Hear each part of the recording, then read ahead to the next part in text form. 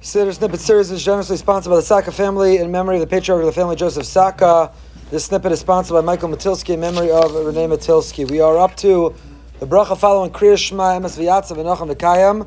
We're up to the sentence, Emes Elokei Olam, Malkeinu Tzur Yaakov Magen Yeshenu. We described Emes, that it begins with Emes V'yatzav, then Emes Elokei Olam Malkeinu, and we keep repeating the refrain of Emes, the signature of HaKadosh Baruch Hu, and our mission and mandate is to be people of Emes, of truth, authentic and genuine. And the Emes is that Hashem is Elokei Olam, He's the God of the whole world, that which is hidden and that which is revealed. Olam and Ne'elam. Malkeinu, He's our King. Tzur Yaakov, He's the rock of Yaakov, Magen Yeshenu. So left off and asked, why do we say first Elokei Olam? We just acknowledge that God is the God of the entire world. The Jewish people, Yaakov, are included among all of humanity. So we are subsumed under Elokei Olam. What do we add with Tzur Yaakov? He's Malkeinu, He's our King, He's Tzur Yaakov. So the Mefarshim and the Siddur point out that there's a Hashkacha Klalis and a Hashkacha Pratis. There's a general providence that applies equal unto all. There's a providence on the world, which is the rules of nature and the rules of history. There are rules that are set in motion, and their providence, HaKadosh Baruch Hu expresses Himself through them. The Ramban writes that if you believe in nature, then you don't have a chelek in the Torah of Yisrael. You have to believe that what appears to us as nature, what we learn as the laws of physics or nature, really are expressions of Hashem. That's the Hashkacha Klaus. That applies Elokei Olam. But more specific, Tzur Yaakov. He's the rock of Yaakov, of the Jewish people, of the Am HaNivchar. We have a greater responsibility.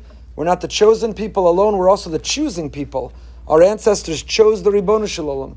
And by having distinguished themselves as getting the purpose of creation, Hashem tasked our ancestors and we, their progeny, by extension, with being a microcosm of role models for the world. And with those additional, the world has 7 mitzvos. Most of them, frankly, are relatively easy. I don't know the last person who was tempted to rip a limb off a live animal and eat it. They're relatively easy to observe. Don't kill anybody. They're relatively easy to observe. But in addition to the 7, we have 613, because we are meant to be, as we know, this light, this Or LaGoyim, to illuminate the world by being role models. We're supposed to be the Mamlachas Kohanim, the Goy Kadosh. Kohanim, priests within any nation, are the role models, the inspiration, the teachers of that nation. And we are a Mamlachas Kohanim.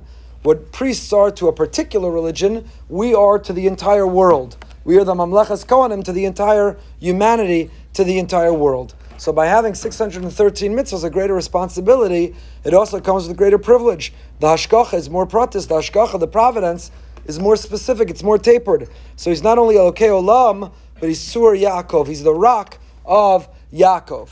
Why does the Siddur use the word Yaakov, the name Yaakov? Why don't we describe Hashem as being the Tzur Yisrael? Yisrael is the higher, the loftier. Yisrael is when we're realizing our potential. Yisrael is the Jewish people of destiny.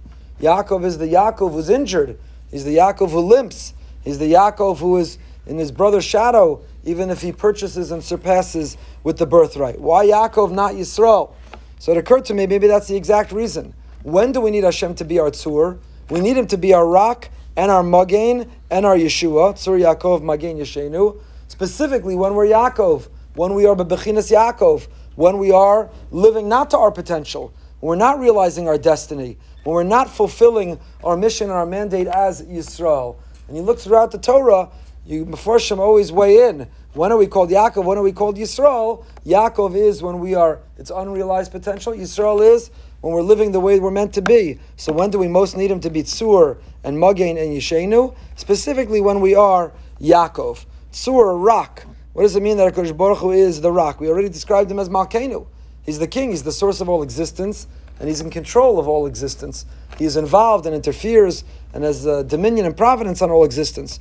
What do we add with these words? Tzur, Magen, and Yeshenu. Because all of these things are emes. They're preceded, they're introduced with the word emes. It's emes that He's Malkeinu, He's Tzur, He's Magen, and He's Yeshenu. What are we adding with each of these things?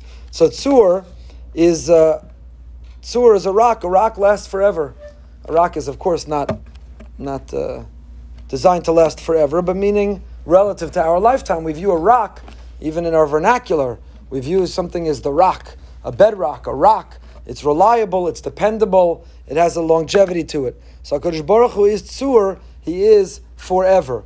The The Gemara Megillah learns, Gemara Megillah Daf Yadal learns that Sur, don't only read Sur that HaKadosh Baruch Hu is Sur as a rock, but Ein Sur Kelokeinu, we say in our davening, Ein Sur Kelokeinu, a pasuk from Chana that we learn from Chana, Ein Sur Kelokeinu, there is no rock like God. And the Gemara Darshans, not Ein Sur Kelokeinu, Ein Sayar Kelokeinu.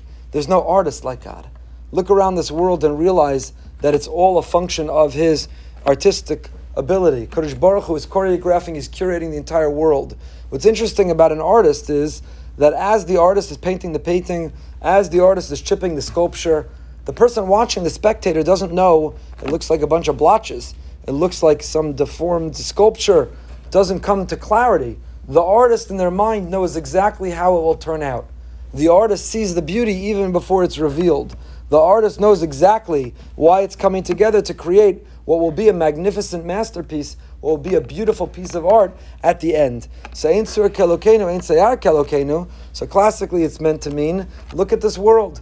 If you've been zocha to see some of the great sights in this world, you see the Swiss Alps, you see some of the national parks, if you see some of the incredible sights of HaKadosh Baruch Hu, you realize that all of humanity, with all time and all the resources in the world, couldn't create some of this scenery, some of this incredible, incredible nature. Ein Sayar Kelokeinu, HaKadosh Baruch Hu is the ultimate, the greatest. There's categorically different artists than anyone else.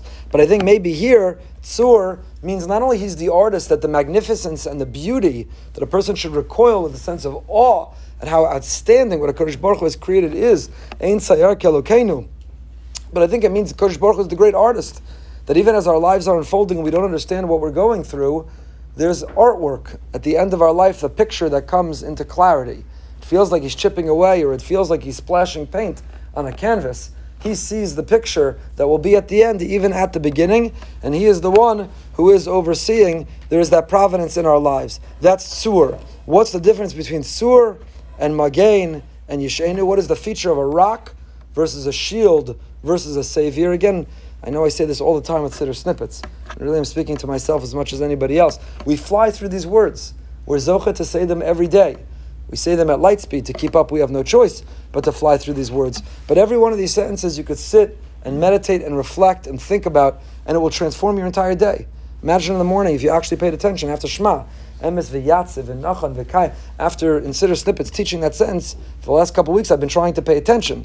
It's hard. You fall behind. You can't have in Shemona Esrei at the beginning with everybody else. But imagine if you actually sat for a moment and thought, Yatziv, Nachon, Kayim, Yasha, what each of these words mean and what we're trying to say and describe, how they would inspire and enrich our entire day. So here too, Emes, it's Emes. It's Emes if we think about it. It's not so Emes if you fly through it.